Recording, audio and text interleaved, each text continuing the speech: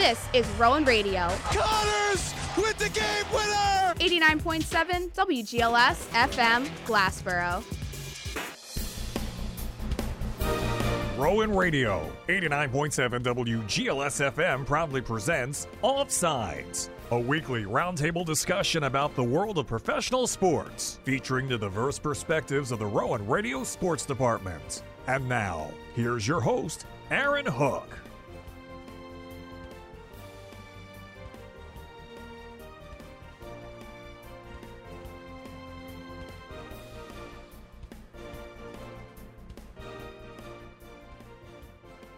Rowan Radio, 89.7 WGLS FM, RowanRadio.com, Channel 2, here live on this Monday evening, December the 11th, 5:06 p.m., here in Glassboro. Aaron Hook alongside Aidan Ray, shortly to be joined by Connor McAndrew.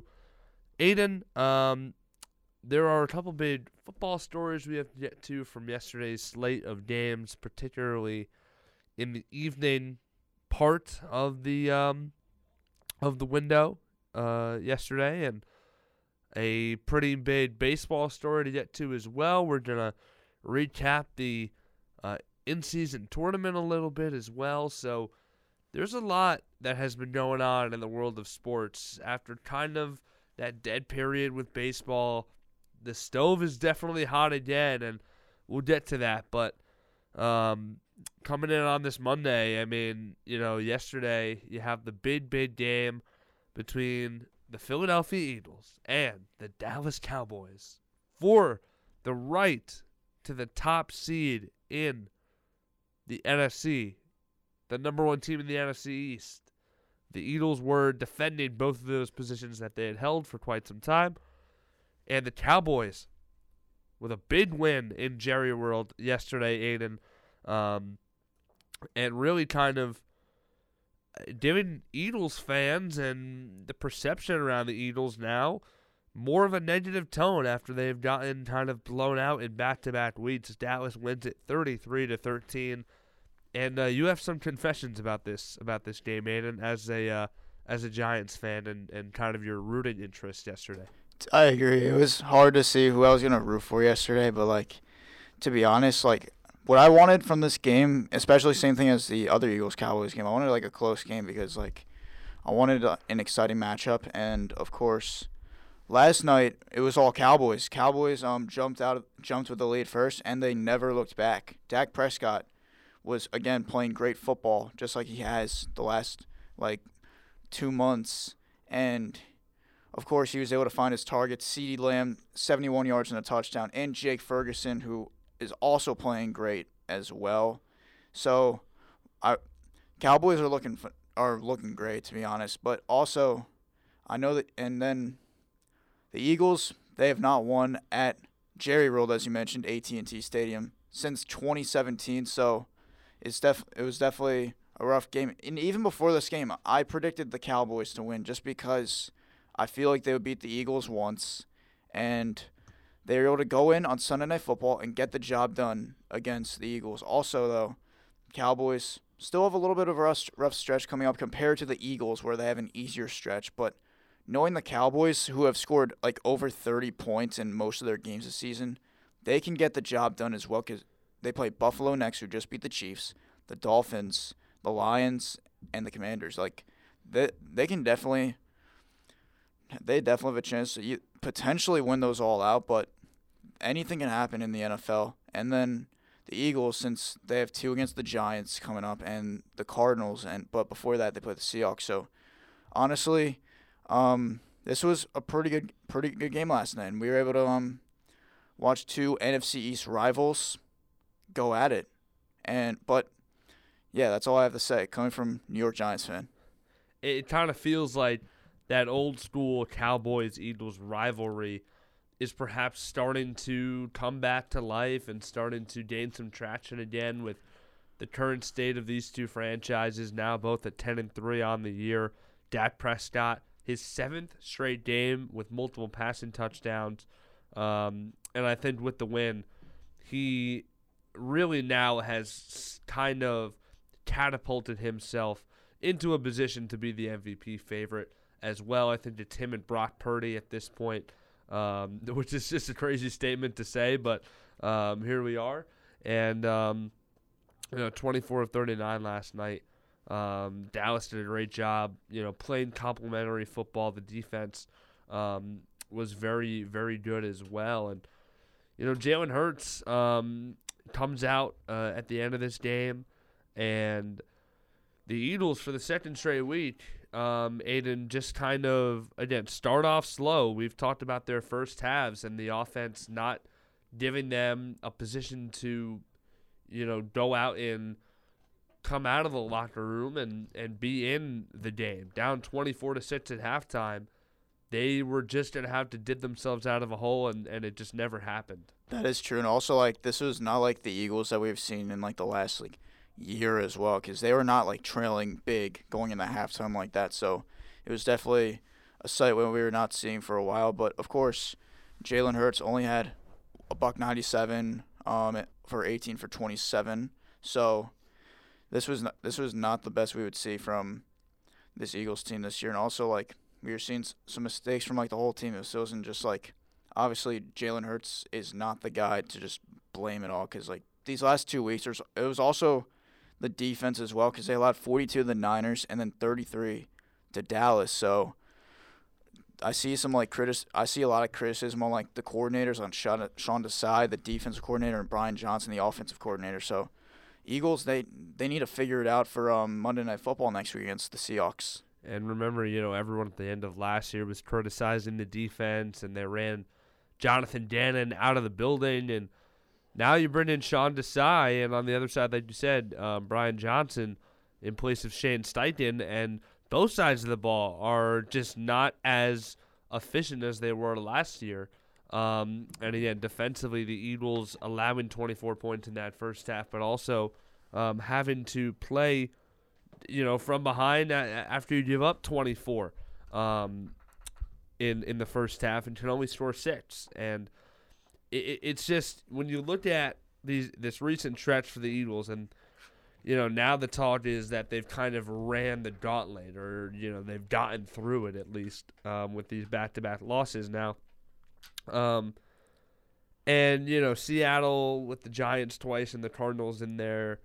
You figure the Eagles are probably seeking to take 3 out of those 4 and end up as a 13-win team. But, again, Dallas now moves into a tougher part of their schedule to end the year with Buffalo, who we'll get into in a minute, and their thrilling victory last night. And then they've got Miami and the Lions, who have been struggling, and then Washington to finish it off. So Dallas with kind of a mixed bag of a schedule, but it's going to be interesting to see how both of these teams kind of wrap up the regular season, Connor.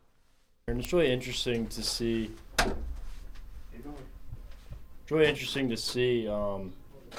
What the remaining schedule is holding out for the Eagles, and the fact that there's 3 games left on the season. They're coming off of 2 really bad losses. I assume that at least the offensive coordinator is going to be fired, but we could see the defensive coordinator fired as well. They still have a tough matchup against the Seahawks coming up, which is probably their last tough game of the season, and having a pretty favorable schedule the rest of the way.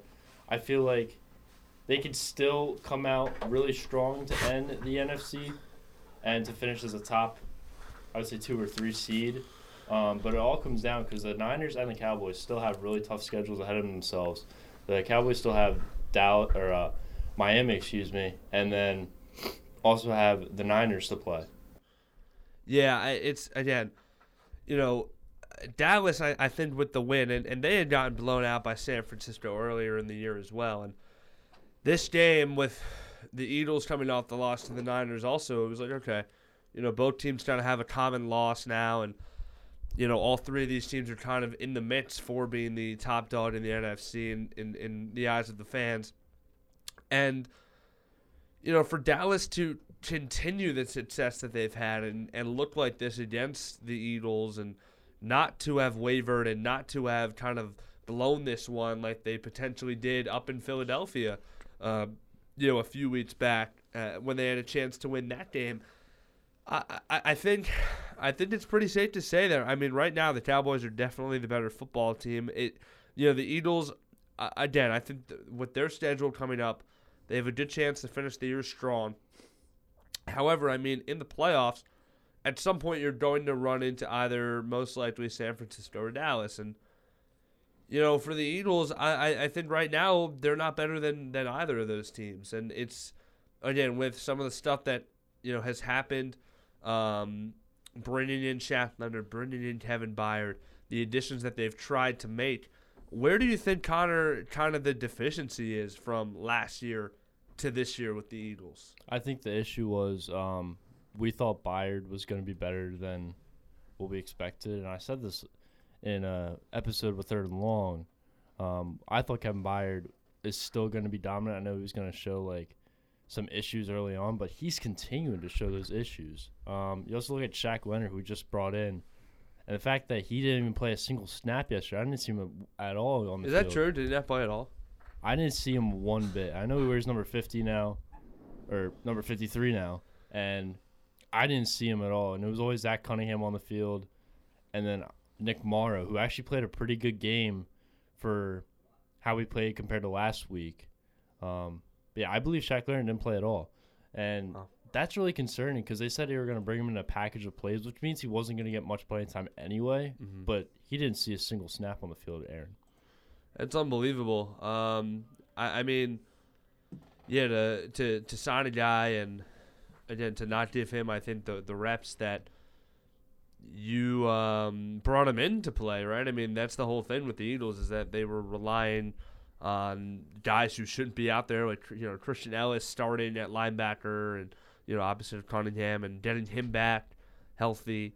You figured you would be kind of suited up defensively for this game, but again, Dallas goes out and scores 33 points, and the Cowboys with the win get to 10-3. So the Eagles, I think right now, again, it's crazy to say, as a 10-3 team. Right now, there definitely are some issues and tints that they need to straighten out before the start of the postseason, or they're going to have to make adjustments on the fly. And Nick Sirianni kind of has his work cut out for him in that respect in some of those areas. Just the personnel, I think, has kind of brought up some concerns for the Eagles team when you compare them to a San Francisco or a Dallas. But we do have another game to talk about in the NFL last night, or the game that wrapped up last night. The Chiefs and the Bills in Kansas City. This is a rivalry that I think, with what transpired in this game and right after the game, has now gone to another level. Because, these teams obviously had faced off in the playoffs, and there had been some crazy finishes. Mahomes and Allen are two guys that are very, I think, polarizing. Two very, very good quarterbacks, obviously two great quarterbacks. And it was a really good game that, again, came down to the wire between these two teams. It always seems like these games have some sort of just wild ending. And the Bills up 20-17 with the Chiefs driving. You have 2nd and 10 for Kansas City, and Mahomes drops back. They flip it to Travis Kelce. He comes into a sea of Bills defenders, and he says, "Oh wait, Kadarius Toney is right there. Let me just toss it to him, like one of those Mahomes little flip passes that he does. Just kind of flipped it to Toney, laterals it, and he takes it all the way to the house for the go-ahead touchdown with a little under a minute left. It would have been one of the great plays, I think, of Travis Kelce's career. I think it would have been one of the great finishes all season. But instead, it was called back because Kadarius Toney was in the neutral zone. He was offsides. He had his foot past the line of scrimmage where the nose of the ball was. And I think the controversy around this call, guys, is that when you are lined up as a wide receiver, you're supposed to check with the official if you're offside. And the dialogue now is that Kadarius Toney did that, either verbally or with emotion. And Andy Reid had said the same thing. And basically the penalty was called anyway, is what the Chiefs were arguing. And Andy Reid was upset about it in the postgame. He called it, I think, disrespect or something like that. He was pretty upset about it.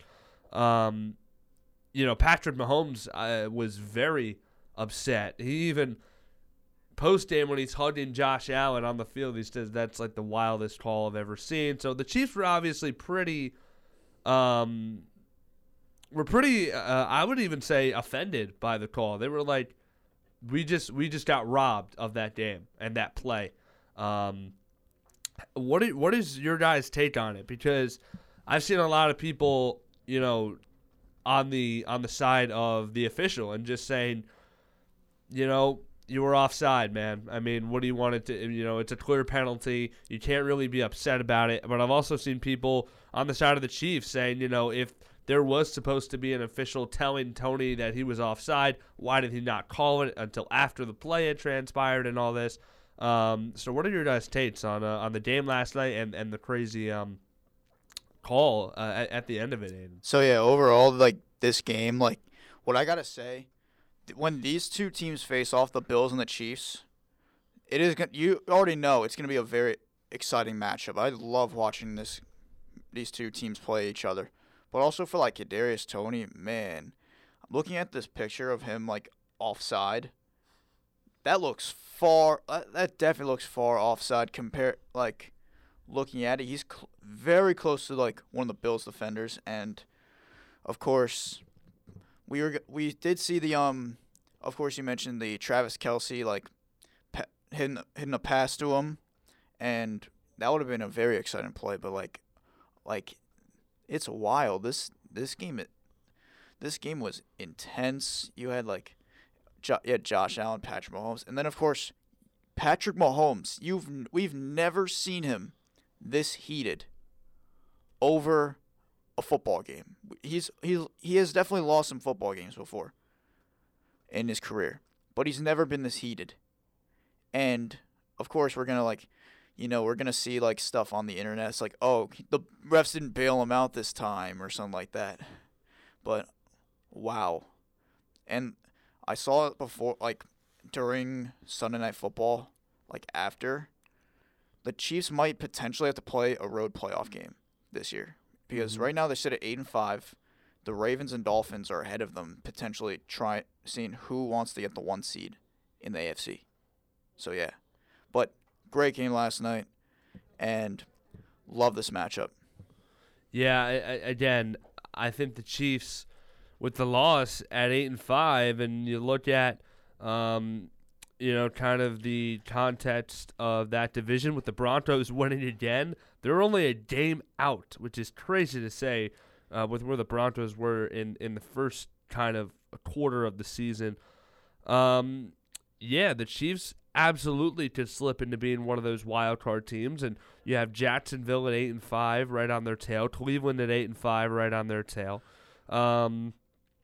Pittsburgh and Indianapolis are right in the midst, and so the AFC with this kind of clogged up wild card race and all these teams closer to each other, Connor. Now the Chiefs with this loss have fallen into that category instead of being kind of separated from the pack. And that play again by Kelce, it wasn't exactly a flip pass. He just kind of flipped it sidearmed to Toney, who was wide open, and it was an absolutely great just improvisation. But again, with that call wiped off the board, that play gets wiped off the board, and just the reaction of the Chiefs post game I thought was very, again, interesting to me, because like Aidan said, we had never seen Patrick Mahomes that upset about a call, and Andy Reid was very upset as well. And there's actually now a report a couple hours ago. Andy Reid said that Kadarius Toney didn't check with the referees ahead of the flag being thrown. So in that regard, I don't really know how the Chiefs could complain. I mean, he was pretty clearly offside, right? I mean, I understand losing a game like that, having that play taken away is very frustrating. But, I mean, what is there to complain about? You can only kind of blame yourself for something like that. Right, Aaron. When we were talking about this play last night, and the words that he said right to Josh Allen afterwards, I felt like were very inappropriate. I didn't feel like Mahomes should have, like, when he was going to shake Josh Allen's hand, he should have went up to him and be like, oh, that was the worst call of all time. Because that's not Josh Allen's fault. At the end of the game, they should be, just saying, hey, good game, just keep it simple.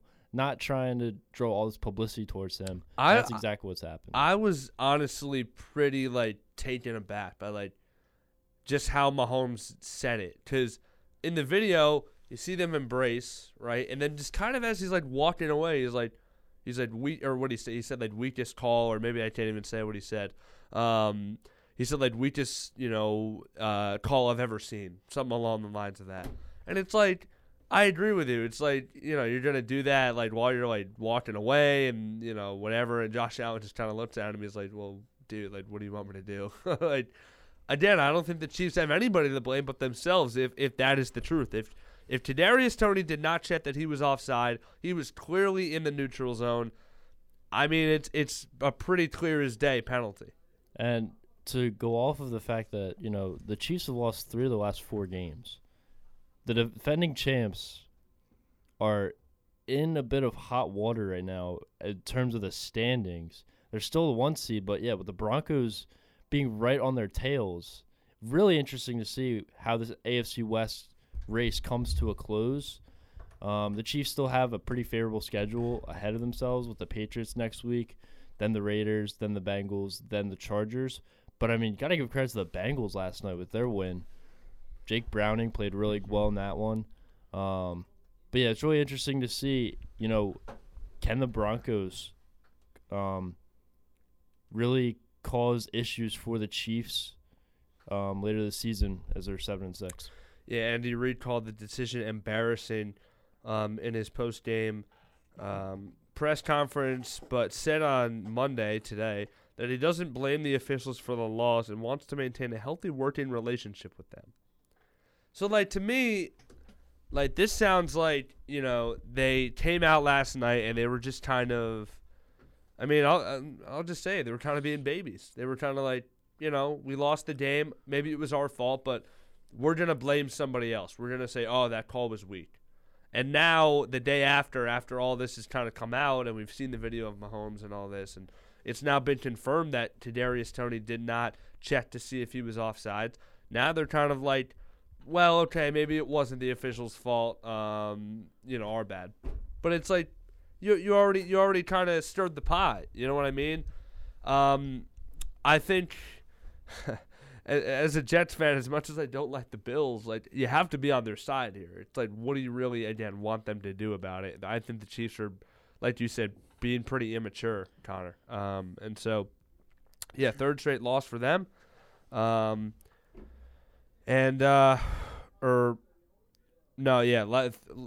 loss in the last 4 games, dropped them to 8-5. Their schedule going forward, they have the Patriots, Raiders, Bengals, and Chargers. So, that's kind of light. The Bengals with Jake Browning have certainly kind of found something these last 2 games, perhaps, to the point where, they can be a competitive team with him.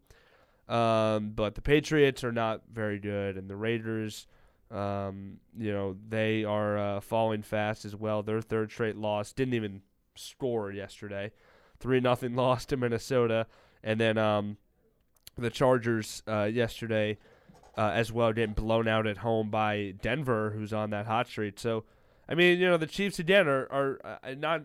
I don't want to compare them to the Eagles exactly, but they're in a similar spot where they might finish the regular season strong. They might actually end up as a 12-5 team, and they could win this division. But I think there's absolutely some issues with this Kansas City team. I think the receiver room at this point is definitely not where it needs to be. Outside of Travis Kelce and Rashee Rice has emerged, but they're just too limited to where the Mahomes effect can just take over. I think with this current Chiefs team, they're a bit more challenged offensively. Yeah, the receiving room is not good over there, I feel. But, without Travis Kelce, I don't even know what this, Chiefs offense would be, looking like. It's just not in a good spot because Marquez Valdes-Scantling, he's made mistakes. Kadarius Toney, of course, mistakes. Rashee Rice is pretty solid, but like he's not. Of course, he wouldn't be like a receiver one on the team. It's like the Giants, for example. Like we don't like our receiving room isn't like not deep at all. It's like, but like the Chiefs on the other hand, like they definitely have issues, but also they have a pretty easy schedule coming up. Mm-hmm. They do have a pretty easy schedule. They got the Patriots next Sunday, They got the Raiders on Christmas, Bengals New Year's Eve, and then the Chargers. Like, they definitely can sweep or win 3 out of 4. The game I could see them losing is the Bengals. Other than that, there's no reason how you should not win those games. Even though, it's just the Chiefs are just. I don't even know what's up with them because. As we mentioned, Mahomes being a crybaby mentality, just like that. If you're a quarterback in the NFL, like that's not how your mindset should be either. Like I feel like imagine if this was like most other quarterbacks, I feel like we'd be seeing more. I mean, I know he's getting flamed, but they'd be getting flamed even more.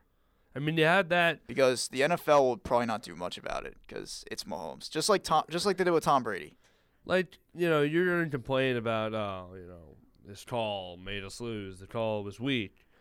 I mean, you think back to the Super Bowl, right? And, that holding call against Bradbury, that really kind of propelled the Chiefs to win the game.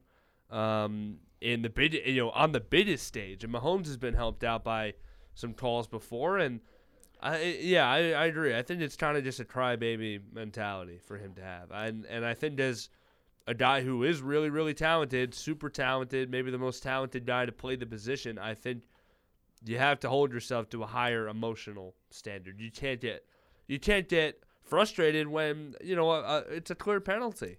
Exactly, and of course you gotta move forward from this and then finish off the rest of the season. And of course, as you were mentioning, like the wide receiver room, like I was like thinking in my head with like whatever I was thinking like from my head like a little bias. I was like thinking like if whoever the wide receiver one on the Giants would be, if he would be like the wide receiver one on the Chiefs, like if I'd like compare that because like both wide receiver rooms are like not like too good at all. Mm-hmm. I feel because they're not like deeply like talented in depth, but like outside of Kelsey and Rice, I mean they combined for 20 targets last night. Yeah, Rice is pretty good though. And then of course Isaiah Pacheco was out last night for them. Mm-hmm. Yep. They had Pacheco was out. CEH, Clyde Edwards-Helaire, and then Jerick McKinnon had a touchdown. McKinnon, yep. So yeah, I mean, weapons-wise for the Chiefs, we'll see. We'll see what they can do with this group. But again, certainly some concerns for them as they lose in a controversial fashion last night to the Buffalo Bills, 20-17. All right, we're gonna take a quick step off here on Offsides, but when we return, we're going to head to the Diamond as the stove is officially hot. We're going to talk about the big signing in Major League Baseball from last week. This is Offsides here on RowanRadio.com, Channel 2.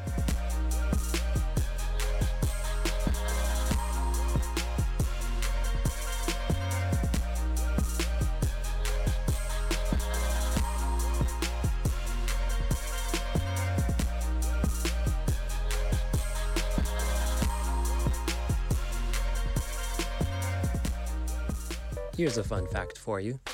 The average chameleon can point their eyes in 2 different directions. On the other hand, the average human can't.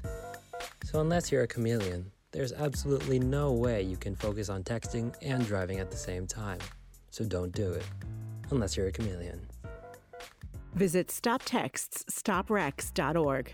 A message brought to you by the National Highway Traffic Safety Administration, Project Yellow Light, and the Ad Council. Coverage of Prop Sports on Rowan Radio is made possible in part by the Brown and Gold Gridiron Club. The Gridiron Club is composed of former participants and supporters of the RUGSC football program, whose goal is to bridge Rowan's athletes past, present, and future. If you would like to support the club, participate in Gridiron events, or would like more information, the email address is gridironclub@rowan.edu. The Brown and Gold Gridiron Club is proud to support Prop Sports on Rowan Radio.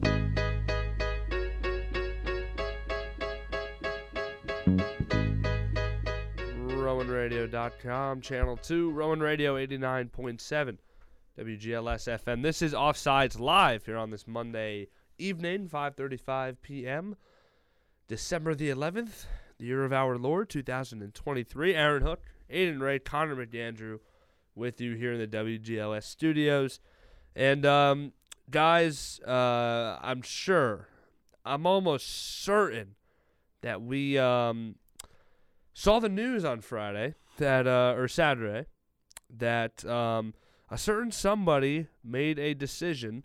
We're talking about Major League Baseball free agency, and that certain someone is Mr. Shohei Ohtani. And I can't remember if we talked about where you thought he was going to go, but I know that me and Connor believed he was going to end up a Dodger.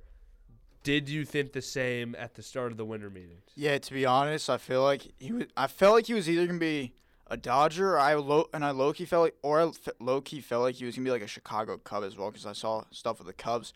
But to be honest, like, there was like not many places I feel like he'd go deeply compared to like the Dodgers, because he's still on the West Coast, still in like the Los Angeles metro area, because he was in Anaheim last year, and he doesn't have to move far at all. And plus, Japan, compared to going to the East Coast instead of the West Coast, Japan's not that far from being on the West Coast. So Ohtani made like that decision, and of course, but the only thing I'm sure like Angels fans are not going to be like happy at all, because like of course that's their biggest rival, the Dodgers. But still, like, the Angels organization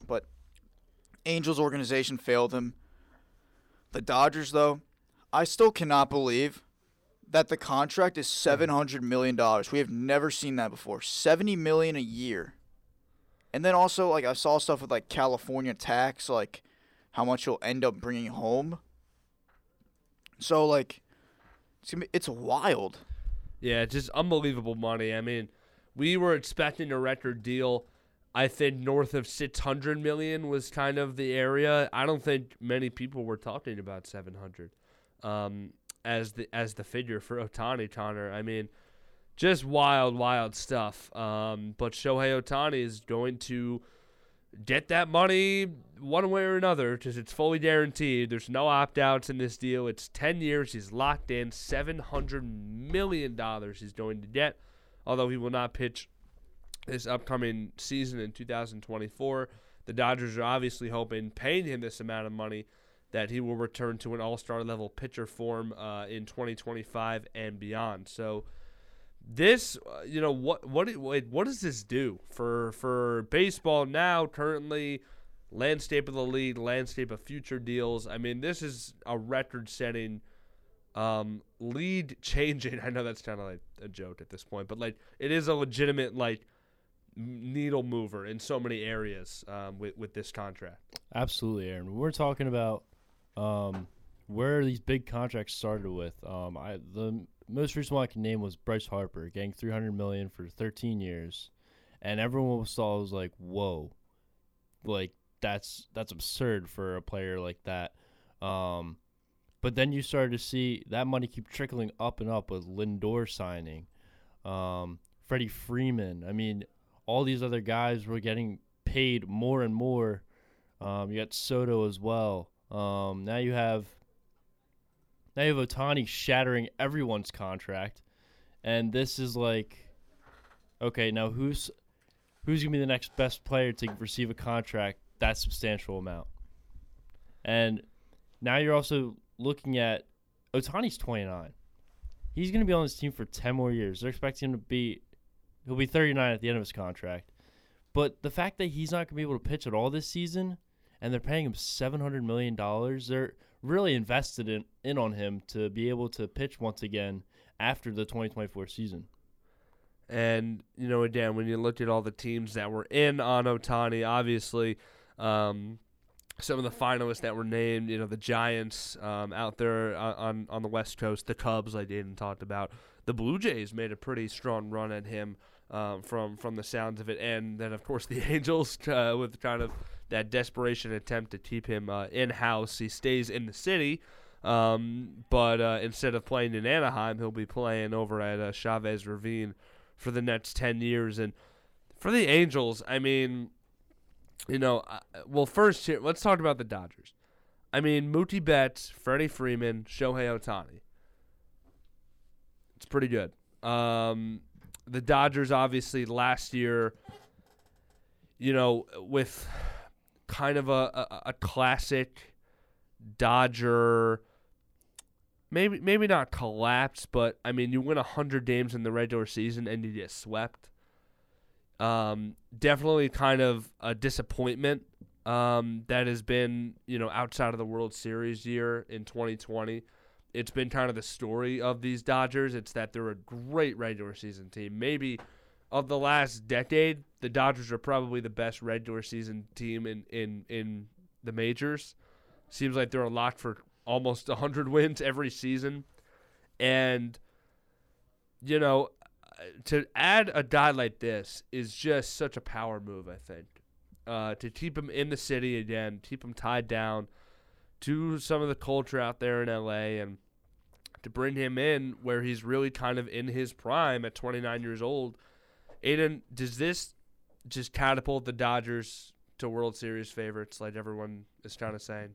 I mean, real stuff, they'll always be, like, in that World Series favorite category, but, like, they got to, again, show that they can, like, get out of, like, the NLDS and NLCS, like, because, like, the past 2 years, they lost in the NLDS to the Padres and the Diamondbacks. Mookie Betts and Freddie Freeman, like, went, like 5 for I don't even know, like, 5 for 30 or whatever. I don't know, but, like, but honestly, like, this definitely is a World Series team. Like, you have the pieces, you have the pieces. You just need to show they can do what you do in the regular season every year in the postseason, because they are a phenomenal regular season team, the Dodgers. But once it comes to the postseason, except the COVID year, no. But again, I know they can do it.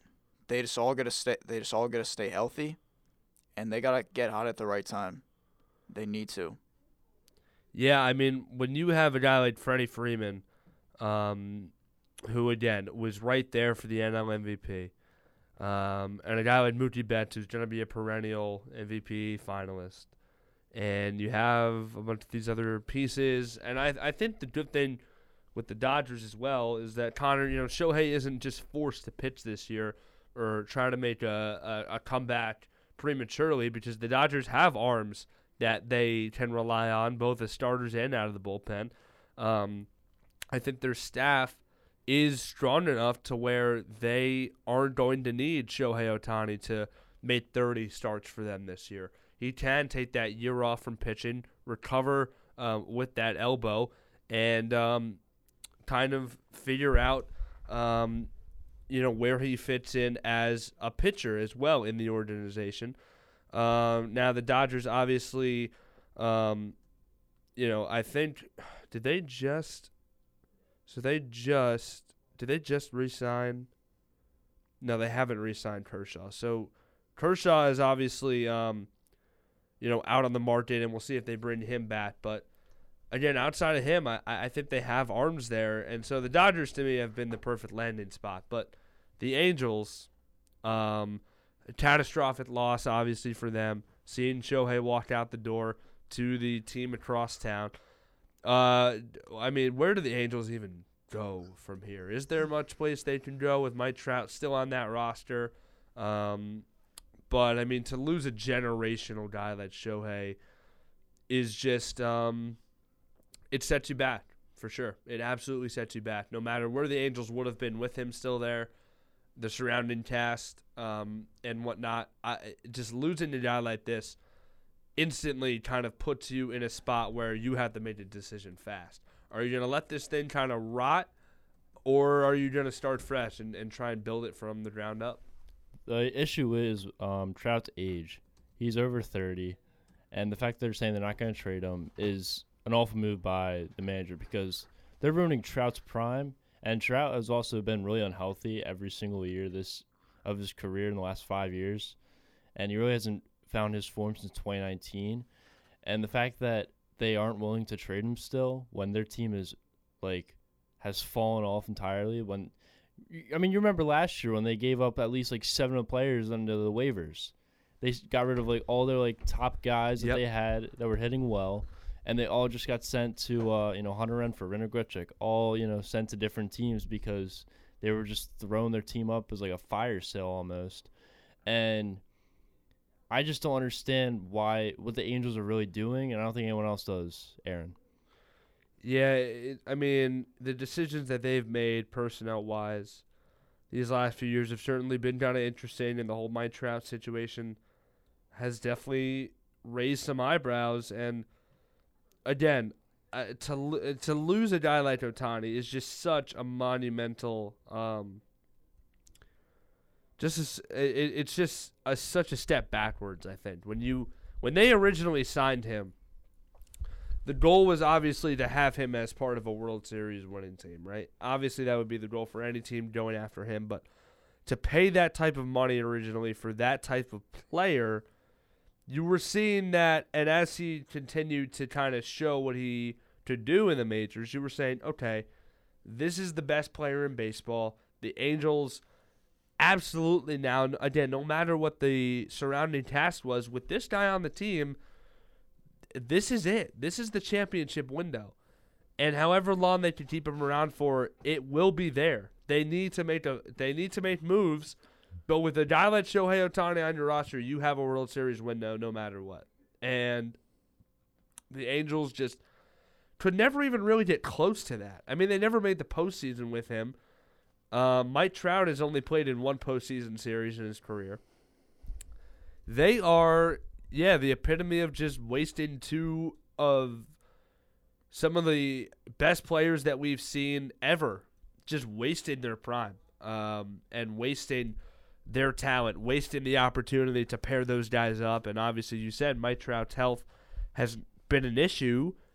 But at the same time, when he is out there, they're not winning anyway. So, the Angels, just a pretty complete disaster from top to bottom, losing Shohei Ohtani to the crosstown rival Dodgers, $700 million. It's, again, just a figure that it's tough to wrap your head around.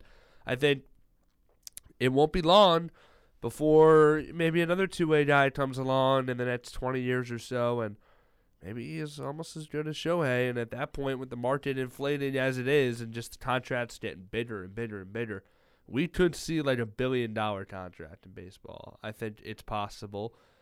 Baseball has always been giving out the largest, it's the largest contract in North American sports history. It's just unbelievable money that the Dodgers have shelled out for Shohei Ohtani. But the crazier part is, guys, I think everyone kind of agrees that he's worth it, which is just kind of a testament to the type of player that he is, caliber of player that he is. So that was the big news, obviously, on a Saturday with Shohei kind of all that suspense. And he made his decision pretty fast, right? He made it within a week of the winter meeting starting. Yeah. He didn't drag it out until January or February like, Harper and Machado did. Remember that when they signed? He was like, no, I'm here in Nashville. Let's just get it done. Let's just get me to where I need to be, and I can have the offseason, right? And I think that was a good move as well on his part. So, all right. We also had, it was a very busy sports weekend. The in-season tournament in the NBA wrapped up on Saturday night, and your 2023 in-season tournament champions, the Los Angeles Lakers. Wow. Who would have thought? Definitely in the script. No, I'm kidding. Just the Lakers do beat the Pacers 123-109. Monster game from Anthony Davis.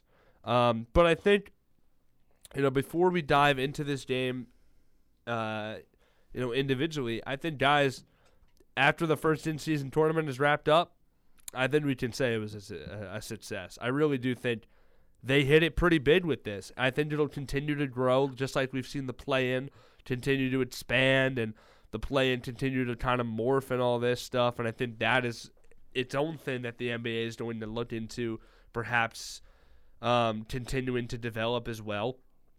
But I think this in-season tournament, Aidan, is a real winner for the NBA. Yes, it is, of course. And, of course, like, great being able to market it, come up with this plan during the summertime, during the NBA offseason. And, of course, they were testing it out. And, of course, group stage games went well.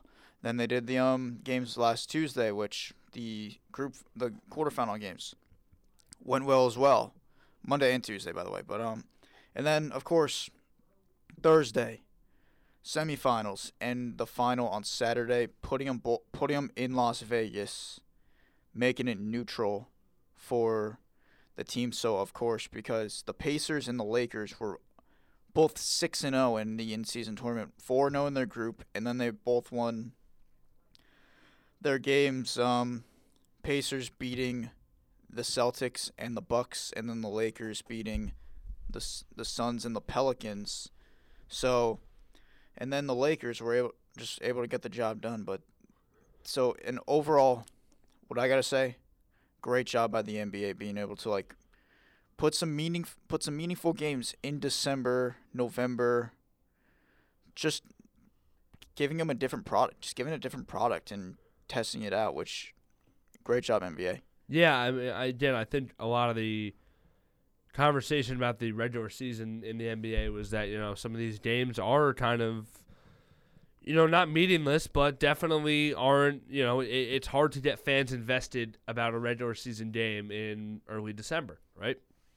Yeah. When, over the course of an NBA season, so many things change that a team in December could look completely different in March, right? So it's like, I think the inclusion of this in-season tournament, the way they handled it, the way they, like Aidan said, picked Vegas to be the site for the kind of Final Four, and they got the bid market team in it like they wanted. I mean, you had the Lakers as well as the Bucks and New Orleans in the Final Four. I mean, again, you had Indiana, Milwaukee, and New Orleans, not three huge market teams, but the Bucks have been at the top of the Eastern Conference, so you get a superstar in Giannis there. But Lakers end up winning it. But for the Pacers, I think they were kind of a good example as well for the in-season tournament, and especially Tyrese Halliburton, about a player and a team that is ascending, but I think has really kind of garnered a lot more traction because of the in-season tournament, because of the publicity of it. And, if Tyrese Halliburton and the Pacers had kind of gone on a little run and he had been doing great, I think, diehard NBA fans would certainly notice. But to the more casual fans who have now really taken notice of what they're doing and what Tyrese Halliburton has become, I don't think it would have been as evident. So I think it's a great ploy as well for the NBA to market their upcoming stars and, maybe some guys who are reaching that star potential. Right, Aaron. You're talking about when Tyrese Halliburton, like when he came into the scene for the Kings, he was a good player. Mm-hmm. We liked him a lot. For anyone who was watching the NBA, when he got traded to Indiana, you didn't really think that was a destination for like succeeding or anything. When they gave up Domantas Sabonis, who was an all-star at the time, and now you're looking at the Pacers as like an actual threat, because if Halliburton is on, the Pacers just find a way to win. And that's what they did against the Celtics, who I think many people were picking the Celtics to win that game, because when they played last time, Halliburton didn't play and they won by 50. So they were expecting if he did play, they'd probably still win by 10 or 15. But the Pacers are a different team. And what's nice about Tyrese Halliburton is he isn't a traditional point guard. He's willing to dish the ball out to any player besides himself, and he just hits big shots in big moments. You saw that shot against the Blazers in the semifinals, and now you're looking at the Pacers being like a threat for the NBA playoffs to come in the future if they can keep this up. Yeah, I mean, again, I think the in-season tournament as a whole has just done so much for the league, and again, kind of marketing a lot of these guys on a bigger stage. I think, again, there may be some tweaks to the group play and how many teams are in the tournament. Maybe they'll expand it, whatever. But I think right now the format, we all can agree, is pretty good. And we ended up with, I think, the champion that a lot of people obviously wanted, and the NBA most likely wanted, as the Lakers do win it, 123-109 over the Pacers on Saturday night. Anthony Davis, 41 points, 20 boards, and a beast defensively as well with 4 blocks. I mean, AD, he gets, kind of a bad rap a lot of the time on NBA Twitter and stuff, but Anthony Davis, man, when he's on, I mean, again, we saw this with their title-winning year with the Lakers. When AD is on, he can, and especially with, LeBron, I think slowly starting to decline. I think LeBron is still a really, really good player. Hasn't exactly, I would say, lost a step, but I think he's not at that dominant scoring peak that even he was a couple of years ago. Anthony Davis can be a true number one for this Lakers team when he is on and playing, committed on both ends of the floor. So I think in that regard, you saw it where if in big games you need AD to step up, he can certainly do that. It's all about the consistency with him and obviously staying healthy. Right, Aaron. Anthony Davis in the last couple of games, he really started to take fire, especially taking advantage of this championship game, because LeBron still having 24 and 11 in the game, which is still really good for him despite his age. But the Lakers are in a direction that they need to find themselves a scorer, and they paid all this money for Anthony Davis, I believe in 2019, and he's on this, I think he has 1 or 2 more years left on his contract. And the fact that Davis was able to perform really well in this game and take advantage of the size between him and Miles Turner is a huge step for the Lakers and how they go for the rest of the season, because outside of Anthony Davis and LeBron James, your next best scorer is D'Angelo Russell, and he only had 13 points in that game. But I don't think D'Angelo Russell is really all that of a point guard. So there's definitely some issues with this team. It's good to see that Austin Reeves is now being on the bench, because that gives the Lakers bench depth. And he's a great scorer when he finds his zone. Yeah, 28 points for Austin Reeves off the bench in this game. The Lakers win the in-season tournament title, Aidan, and it's nice. And again, maybe a tweet down the road to the in-season tournament will be, does this end up meaning more at some point for the actual rest of the regular season and the actual NBA postseason? But in terms of that, Lakers have now won 3 straight, 14-9, 5th in the West. Is this a team that can make a true run after getting to the conference finals last year? To be honest, it's still early in the season, so anything can definitely happen. So, as we see here right now, the Lakers sit at 14-9. They've won their last 3 games. So, right now, they have a 3-game stretch against the Mavericks, the Spurs, and the Spurs again. So, their next 3 games, they definitely have a chance. But, I feel like they definitely can be, of course, because last year they were able to go into Memphis and beat the Grizzlies in 6. They were able to beat the Warriors. But, you can definitely see something from them, because, they're showing what they can do at, right times, of course. And a little update I saw. Their next home game, December 18th, they are going to honor their NBA Cup. Of course. Lakers got to hang the banner, right? I thought they said they weren't going to. I just saw it that they are. Liars. Hold on a second. You knew Lamiti had to throw it out there. Where's that report? Hold on. Yeah, so what are they? So the Lakers have 17 titles. They have 17 NBA Finals. Right, because 2020 was 17. And so now I guess they have more banners than the Celtics, right? Now they can say that, right? Because the Celtics don't have an in-season tourney. Wait, are they counting in-season tournaments as rings now? No. I mean, I would really hope not. I hope not, because LeBron fans are going up. You're like, oh, one more from Jordan. They're saying LeBron has 4.5 rings. And they're all saying how many NBA cups did MJ have? He didn't need it. Nah, but again, still a great test. But yeah, the Lakers definitely can do it, as you mentioned, as Connor mentioned with Austin Reeves, and of course, you mentioning with Anthony Davis. Even without LeBron, sometimes they can still definitely do it because they have the pieces on paper. LeBron, they have Cam Reddish, D'Lo, Davis, and of course, as I mentioned, Reeves. So like, yeah, they can definitely do it and be it. They still can compete in the West again, obviously. Another guy who's been playing really well for them, Cam Reddish. 3 blocks the other Former night. Nick. Right, yeah, he's been all over the place defensively, and shooting the ball pretty well as well. So yeah, shout out Cam Reddish.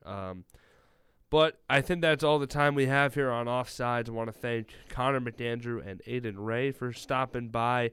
Lots to cover today, guys. Some big games in the NFL yesterday. The Shohei signing last week, and then obviously the in-season tournament wrapping up. So we've taken care of a lot of the big stuff as we roll on here into the midst of December. But again, thank you all for tuning in here on Offsides. You can listen to Offsides Mondays, Wednesdays, and Fridays, 5 to 6 p.m. here on RowanRadio.com, Channel 2. All right, everybody, have a great rest of your Monday.